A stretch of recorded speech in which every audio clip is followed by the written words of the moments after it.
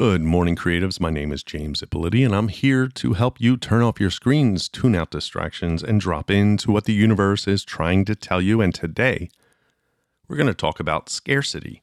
This came up. I have another podcast called Bookworms Horror Podcast, and if you want to write books or write horror books, I highly suggest checking out the Bookworms Horror Podcast. And in that podcast, I discuss writing with horror author Regina St. Clair. And we just recently talked about StokerCon, and she was at StokerCon. There was talk about people being competitive when it comes to art or writing, people trying to one-up somebody else.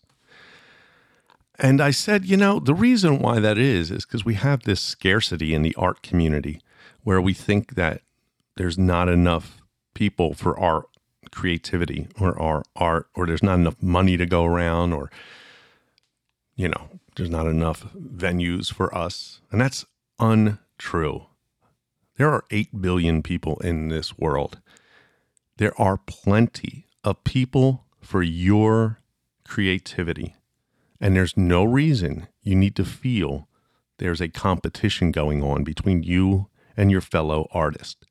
In fact, you're going to be better if we're more helpful to each other, if we work together and we learn from each other, than feeling like I'm on my own island and I got to protect that island from the other creatives who are sailing around it. Nobody cares, and that's sad, but that's the fact.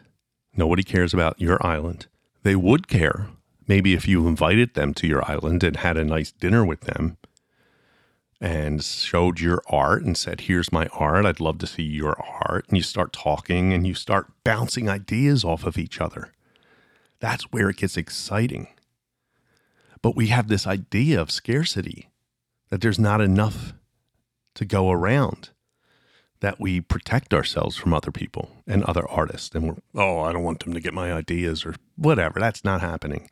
But it's important for us to work together to share ideas, because if we don't, then, think about how lonely it can be being an artist and you don't feel like you can communicate with other artists because you're afraid that you being with them might hurt you in some way.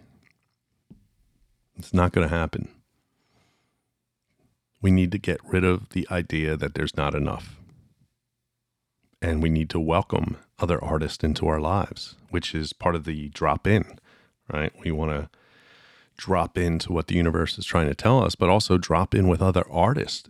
Drop in and talk to them. What made you create this piece? How did you come up with this idea? Ask them about ideas. How do they think ideas work?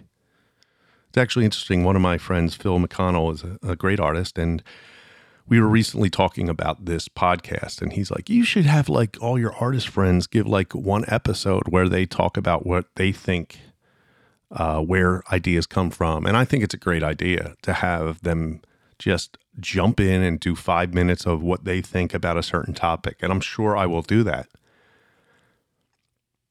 But does that mean, oh my God, if I bring someone else on, maybe they'll get an idea and they'll do a podcast and then their podcast will succeed and mine won't? That's just silly.